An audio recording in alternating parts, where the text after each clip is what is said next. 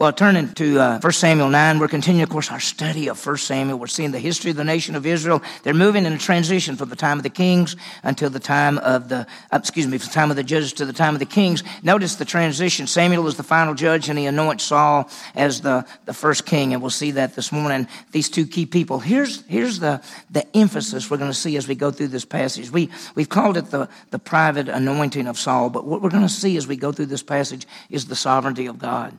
God is sovereign. There's nothing by chance. We see as these events unfold how God is working in all of these things. And we're thankful he does the same thing in our lives. God is in control, and he is working all things according to the counsel of his will. We call this the private anointing of Saul, but what I want you to really look at as we go through the passage is how God is in control, working all things according to the counsel of his will. We'll see it as we go through it. I think one of the keys for success, of course, is in the Word of God is faithfulness. And in fact, 1 Corinthians 4:2 says, "Moreover, brethren, it is required of stewards to be found faithful." And that's the key. And what we want to do is each one of us in this room, when we stand before our Savior one day, those of us who trusted in Jesus Christ, we have eternal life. One day we'll stand before him to be rewarded for the way that we lived. And what we want to hear him say is, "Well done, good and faithful servant." We look at Saul, and he's the first king of Israel, and he's a man who started well, but he failed to finish. And that's the thing. He started off great, and as we look, we'll see chapter 9, and then we get into chapter 10 and 11, and we start seeing the things that he did,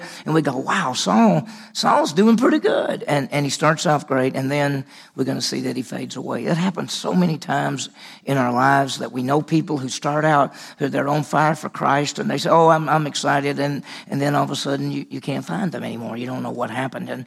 And so we see that in this passage this morning, we're going to see the beginning, basically the beginning of Saul, who he is, what he's going to do, those kind of things.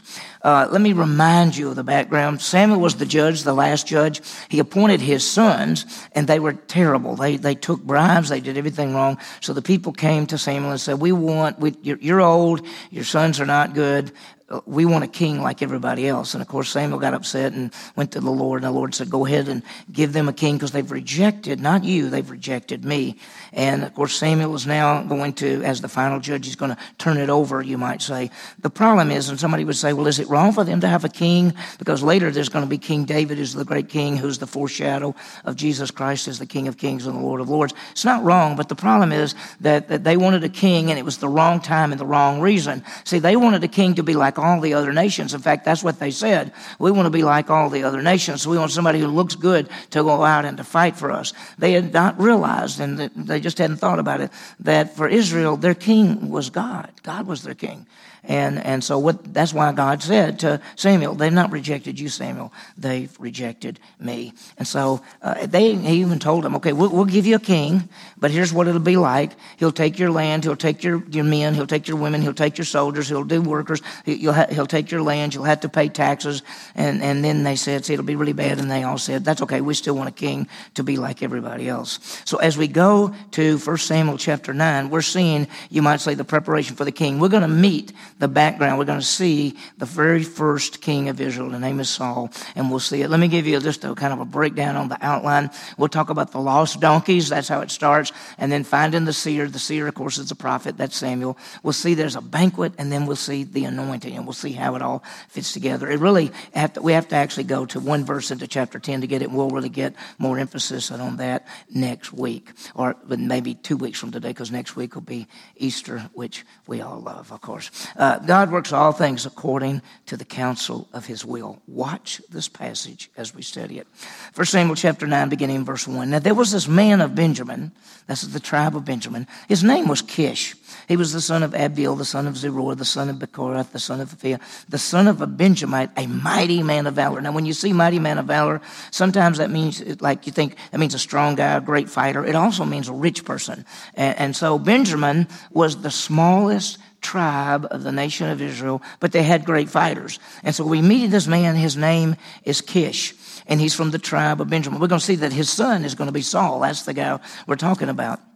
Now, that when we think about Kish, he's tribe of Benjamin, and you and I would all say, wait a minute. I thought the kings of Israel, going back to Genesis, were supposed to be from the tribe of Judah. And that's exactly right. In fact, if you go back to Genesis 49:10, it says the scepter will not depart from the tribe of Judah. So the first king of Israel, we'd say, well, isn't he supposed to be from the tribe of Judah? The answer would be, well, yeah, but if God chooses to, he could do some other things before he brings a king from the tribe of Judah. And that's what he did. He allows Saul to become king, who is from the tribe of Benjamin. And then later, of course, David becomes king, who's from the tribe of Judah. And David is a foreshadow of Jesus Christ. And so as we look at it, now we meet Saul. Now let's look at this guy.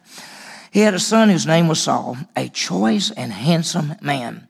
And there was not a more handsome person than he is among all the sons of Israel. Now think about that. God is actually saying he's the most handsome guy there is. I mean, if God says you're handsome, obviously you are, right? And so he goes on to say, from his shoulders up, he was taller than any of the people. So he's the tallest guy. When you look out there, you could see Saul above everybody else. And by the way, when we think about it, his name is Saul. The people had asked for a king, and of course the name Saul means ask. And so God is going to give them what they want, and they want somebody to lead them. They want somebody to look good. They want somebody to do that. And remember this, though, God doesn't look on the outside, but he looks on the inside. And as we look at this passage, and this is what I want to highlight for you as we study it, we see the sovereign hand of God as he directs all these events. Because, see, sometimes we don't think that he's working in our lives, but he is working in every event. Well, let's see what happens. Verse 3. Now the donkeys of Kish, Saul's father, were lost. So Kish said to his son Saul, take now with you one of the servants and arise and go search for the donkeys. So some donkeys got away, got lost, and so Kish says to his son Saul, get one of the servants and y'all go find the donkeys. Well, it says he passed through the hill country of Ephraim. They passed through the land of Shilishah. They didn't find them. Then he passed through the land of Shalem. They weren't there. They passed through all the areas of Benjamites. They didn't find them. They couldn't find the donkeys for some reason. And then it says, then they came to the land of Shuf.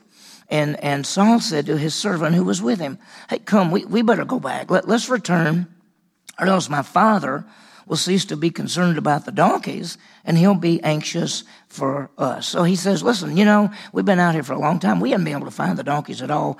And, if we don't get back soon, my dad is going to start saying, I hope my son's okay, because so he's going to quit worrying about the donkeys. He's going to start worrying about us. Maybe we better go on back. But notice what happens. He said to him, now this is the servant, behold, now there is a man of God in this city, and the man is held in honor. All that he says surely comes true. Who do you think they're talking about? They're talking about Samuel. He's the prophet of God. Everything, we go all the way back to like chapter 4 or 5, where it says everything that Samuel ever said came true because he's a prophet of God. And he says, all that he says come true. Let's go there. Perhaps he can tell us about our journey on which we have set out. Perhaps we can go there. He may know what to do, by the way. So the slave knows about this man of God, the prophet in the area, which is the city of Ramah. Let me put this up, and I want to show you something that's a little strange. Okay, Saul's hometown was Gibeah. Samuel's hometown was Ramah. That's where he was. Here's Jerusalem, Bethlehem, south of that. That's David's hometown. Well, here's the thing. If you lived in Ramah, or if you lived in Gibeah, wouldn't you know of Samuel? Wouldn't you have known who Samuel is? Wouldn't you have thought that Samuel, oh yeah, the prophet Samuel, he doesn't live very far from me. But he doesn't seem to know him. And they actually don't even know his name, and they're not even sure what he looks like. Now, this seems strange, but if you remember, the nation of Israel continues as Samuel got old, the nation begins to move away again. And now you've got people who, they're not following Samuel. In fact, that's why they came to him and said, your sons are bad, you're old, we want a king. And so I think that Saul, obviously, at this point, doesn't even know exactly who Samuel is. Now, if you remember about Samuel, Samuel was a prophet, Samuel was a priest, and Samuel was a judge. He's a famous and powerful man, and yet Saul doesn't really know who he is.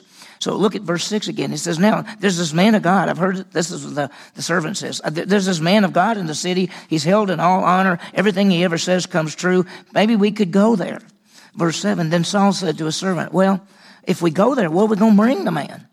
See, he's not even saying Samuel. He doesn't say, oh yeah, Samuel. He says, what should we bring the man? For the bread is gone in our sack, and there's no present to bring the man of God. What do we have? He says, well, I don't know what to do, because if we go see somebody like a prophet or a seer or a man of God, shouldn't we take a present? I mean, we could go in and say, we brought this present for you, and we got a couple of questions for you. And we can't just go in and just go start talking to him. And so what should we do? Well, look at verse 8. The servant said, or answered Saul and said, behold, I have in my hand a fourth of a shekel of silver, and I can give it to the man of God, and he will tell us our way. So he said, I just happen to have it's not a lot of money, but I've got a coin. We could offer him the coin, and then we could ask him to tell us what to do, which way to go and what to do. Now, as you look at this, you see the sovereignty of God. It just so happens that the donkeys were lost in this area. It just so happens that the servant remembers as a prophet, and it just so happens he has money, and it just so happens all this is working out at the same time. And let me just say this to you. It is not just so happens. This is God working all things. God is working everything to get Saul at the right place in the right time. Look at verse 9. The writer wants us to understand something. He says, formerly in Israel, when a man went to inquire of God, he used to say, come, let's go to the seer. For he was called a prophet, now was formerly called a seer. It says that in the old days, you didn't say prophet, you said seer, because what a seer was they could see the future. That's why they were a seer. They could see the future. And so instead of saying, let's go see the prophet, they said, let's go see the seer. So they said, and that's what they're going to call him. They're not going to call Samuel the prophet of God. They're going to call him a seer. And so look what happened. It says, then Saul said to his servant, well said. Come, let's go. So they went to the city where the man of God was. Now, it doesn't even say what the city is, but it's most likely Ramah. It's most likely the hometown of Samuel. Remember, he's a circuit judge, and sometimes he's at Gilgal, and sometimes he's at Bethel, and sometimes he's at Ramah, sometimes he's at some other places. So he moves around. We saw that toward the end of when it talked about his ministry. Now, watch what happens when they get to the little town. Watch what happens. As they came up the slope to the city, this is verse 11. They found young women going out to draw water and said to them, is the seer here?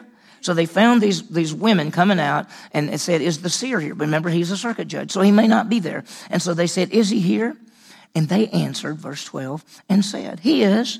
See, he is ahead of you. They're saying, he's up that way. Hurry now, for he has come into the city today, for the people have a sacrifice on the high place today. Now, this is something special.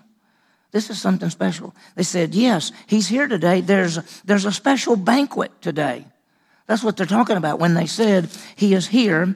And notice it says, he has come in the city today for the people to have a sacrifice on the high place. And the high place, and by the way, you remember the tabernacle and the Ark of the Covenant, everything got all messed up. And so the Ark of the Covenant is actually at Beth Shemesh. Remember the place? And it stayed there for 14 years or 20 years before they ever brought it back, when King David brings it back. And so here they are, and there's a high place. And what they would do in certain cities, a prophet would come or a priest could come, and at a high place they would have a banquet and offer a sacrifice. And they did that until everything was established in Jerusalem. So here is Samuel in this city, this day, at this time, and he happens to be having a banquet. Now, you know who the banquet is for? It's for Saul. He doesn't know it. Samuel actually doesn't know it, exactly who Saul is yet. And the people don't know what is there. But God has arranged that Samuel is there having a banquet and a special day, and Saul is going to show up, and Saul is the whole purpose for the banquet, and they don't even know it. So watch what happens. The girl says, yeah, he's here. He's there for a sacrifice. And then they said, as soon as you enter the city, you'll find him before he goes up to the high place to eat. For the people will not eat until he comes, because he must bless the sacrifice. Afterwards, those who are invited will eat. Now, therefore, go up and you'll find him at once. And so the girls say to him, you better get to him quickly because, see, there's going to be a banquet today. Once the banquet starts, only the people invited get to go to the banquet. Obviously, you're not invited. You don't even know who you are. We don't know who you are, and you don't even know who he is. So obviously, the banquet isn't for you. The truth is the banquet is for him. He doesn't know it. Nobody else knows it. And so the girls say, just if you can find him before he goes up for the banquet. It's a special meal. And it's a special sacrifice. And what is so amazing is God is working this. And Saul doesn't even know this is for him. And so the ark had been at Kiriath-Jearim. It's been there for a long time. So they go into the city. And by the way, God is working. There is no such thing as chance. God has planned for this for Saul. And do you realize something? God is working in our lives in the same way. You don't always know it. You may not ever understand it sometimes, but there are things that go on in our lives that we say, wow, wasn't that great? And you go, yeah, how did that just sort of happen? It doesn't just sort of happen. And God is working in your life. God is taking our lives, and he protects us, and he loves us, and he works in our lives. And sometimes he allows bad things to come in our lives. Sometimes he allows good things to come in our lives. But he's working all things according to the counsel of his will. Nothing is outside of that, and that's why we don't have to be anxious or afraid. We don't have to say, oh, I hope fate doesn't get me, or bad luck. There's no such thing as luck. There's no such thing as luck. God is working all things. Well, the banquet, they're at the high place. It's on top of a hill. Best we can understand, when they get to the top of the hill, it's the high place of a city, and they built a little room or a place where they would eat and have the banquet. It could be inside, it could be outside. We're not really sure, and see what happened. So look at verse. So they went up to the city, and they're coming to the city. Watch this. As they were coming up to the city, as they came into the city, Samuel was coming out toward them. It just so happens Samuel's coming, and he's walking right toward Saul and the slave. And we'd say, wow, God is working all things. So watch. We get a little background. Verse 15. Now, a day before Saul's coming, the Lord had revealed this to Samuel. Now, the day before, God has given some information. I want you to think about this. God has given information to Samuel the day before so that Samuel could say, how do I know who's going to be the first king? Because remember, God already told him, we're going to give him a king. Samuel told everybody to go back to their houses and go back to their homes, and we'll get a king. He doesn't know how they're going to get a king. And now God says to him, tomorrow at this same time, there's going to be a man coming. Get the banquet ready for him. He's going to be coming, and he's going to be the king. So watch what happens. Now, a day before Saul's coming, the Lord had revealed this to him. He said, about this time tomorrow, I will send you a man from the land of Benjamin, and you shall anoint him to be the prince over my people Israel, and he will deliver my people from the hand of the Philistines. For I have regarded my people because their cry has come to me. The cry is they want a king. He says, I'm going to give you a king. And he says, by this time tomorrow. Now think about this. At the same time, he said, about this same time tomorrow, a man from the tribe of Benjamin is going to come. That's going to be the king. And he says, I want you to anoint him. And I want you to notice something. If you read the Bible carefully, notice it didn't say anoint him as king. It says anoint him as prince. Now, the Hebrew word for king is melech. And there's a different word here. This is the word for one out front. This is the one for a ruler, but he's out front. He's going to use different words. I'm not saying he's not a king. I'm just saying he doesn't use the word king here. He says the word prince here, which means one out front. And he says he's coming. He says about this same time tomorrow, he's going to be showing up. And so what we don't realize is that everybody thinks Samuel showed up to have a banquet, and nobody knows why.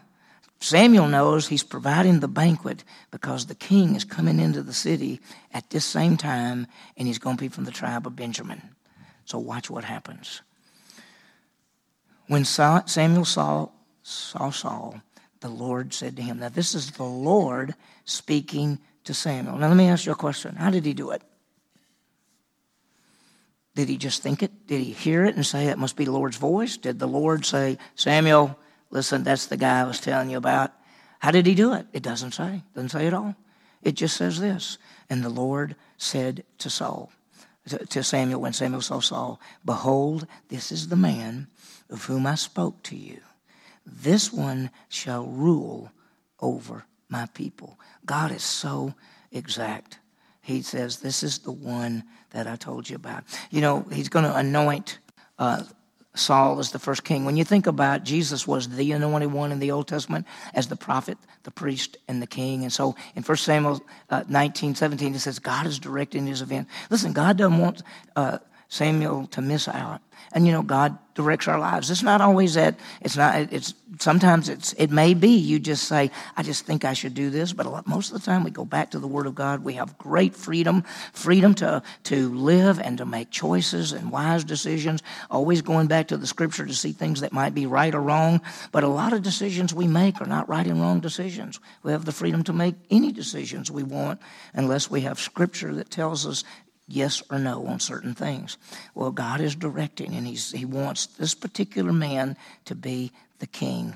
And so when Samuel saw Saul, the Lord said to him, behold, this is the man I told you about. This is the man I spoke to you. This one shall rule over my people. God didn't want him to miss it. Saul approached Samuel in the gate and said, please tell me, where is the seer's house? Where is it? Samuel answered Saul and said, I'm the seer. I'm it. He went to him and said, I need to know where the seer lives because I got to talk to him. He says, I am the seer. And then he says this, go up before me to the high place. You go to the high place, for you shall eat with me today, and in the morning I will let you go, and I will tell you all that's on your mind. Now, what does that mean? I don't know. He says, the seer says, I'm the seer. Get ready. You're going to go with me to the banquet. Then what Saul doesn't realize, he's the main person in the banquet. And nobody else knew that either. And he gives him some instructions. He says, go up and eat with me today. And in the morning, you're going to spend the night. And in the morning, I'm going to tell you what's on your mind. And then he gives him something to tell Saul what's going on. He says, as for your donkeys, which were lost 3 days ago, don't set your mind on them. Don't worry about them. They have been found. And as for whom is all that is desirable in Israel, is it not for you and for all your father's household? He says, first of all, don't worry about it. The donkeys have been found. Let me give you a little information. Don't even worry about it. You've been looking for those donkeys. And, you know, you can almost see Saul say, how did he know I was looking for donkeys? How does he know they've been found? How does he know? He's a prophet of God. He's a seer. He knows it. God has revealed it to him. He says, for those donkeys that were lost 3 days ago, don't set your mind on them. They've been found. And then he raises this point. And for whom is all that is desirable in Israel? You know who's desirable in Israel? They want a king. He says, who is desirable in Israel? Why does the nation want a king? You know what? Saul understands what he's saying. Samuel is saying to Saul, you know who's the most desirable one in Israel? What does Israel want? What do they want? They want a king. He says, it's you. Listen to what he says. Is it not you, for all you and your father's household? Samuel says to Saul, you're the one everybody's wanting. And Saul grasped it. And look what he says. Am I not a Benjamite, of the smallest of the tribes of Israel, and my family the least of the families of the tribe of Benjamin? Why then do you speak to me this way? He says, wait a minute, I'm nothing. The tribe of Benjamin is the smallest tribe of all the tribes of Israel, and my family's not that big, and why are you saying to me, I'm the desired one of Israel? And Saul said, why do you speak to me this way? And by the way, I want you to think about this. Sometimes we often think if something is small or it's not big, then it's not as good or as important as it should be. Sometimes people say, well, that's a real big church. That's a little bitty church. That little bitty church, well, it's a little bitty church. Big churches are good and little churches are not so good. Well, who knows?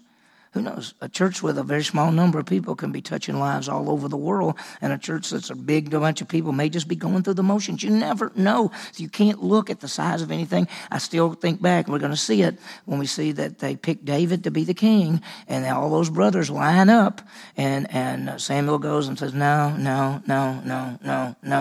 Is there anybody left? And they go, yeah, the youngest one, he's the youngest and the smallest, and he's just out there with the sheep. We don't even count him. He says, better bring him in. And see, sometimes we look on the what? The outside, and God looks on the inside. And even Saul says, I'm not that great. And that's why I say I think Saul started out so good. He started out so good. And so look what happened, and I have to go a little bit faster now. It says, then Samuel took Saul and his servant and brought them into the hall and gave them a place, notice, at the head of those who were invited, which were about 30 men. They had 30 men invited to the banquet, and they bring them up. And what we realize is the banquet is really in honor of Saul. And so look what happened. Samuel said to the cook, bring the portion I gave you concerning which I said to set it aside. The very best piece of meat, the best steak, that big, cooked perfectly, has been prepared for Saul. And that's what he says. And so he says, bring it out. Then the cook came up with the leg and what was on it and set it before Saul. And Samuel said, here's what has been reserved. Set it before you and eat, because it has been kept for you until this appointed time, since I said I have invited the people. So Saul ate with Samuel that day. Wow. Everything is planned by God. Everything is planned by God. We see that God's working on all. There's nothing by chance. And in your life, there's nothing by chance. There's no such thing as fate. There's no such thing as bad luck. God is working all things according to the counsel of his will. And so watch what happens. And I call this the private anointing, and watch what happens. When they came down from the high place, when they got through eating, Samuel spoke with Saul on the roof. Now, we don't know. In those days, houses, they usually were square, and they had, doors and things, and you went in. And then most houses had a way to get up on the roof, and they had a rail around it. In fact, it was a law that you had to have a rail around the roof, because people usually, a lot of times, when it was really hot, they slept on top of the roof because it was cooler at night to sleep up there, and they would talk up there. Notice it says that when they'd come down from the high place in the city, Samuel spoke with Saul on the roof. So they go to a house somewhere, and they're talking. And then it says, and they arose early. And at daybreak, Samuel called to Saul on the roof. They must have spent the night on the roof. Get up, and that I may send you away. So Saul arose, both he and Samuel, and he went out into the street. So now they're about to leave. And look what happens. He says, and as they were coming down to the edge of the city, Samuel said to Saul, say to your servant that he might go ahead of us and pass on, but you remain standing now, that I may proclaim the word of God to you. He said, tell your servant to go on ahead, because I got something to talk to you about. I'm going to tell you the word of God. Now, this is incredible. Samuel's going to tell him. He says, tell the servant to go ahead. And this is going to be the private anointing.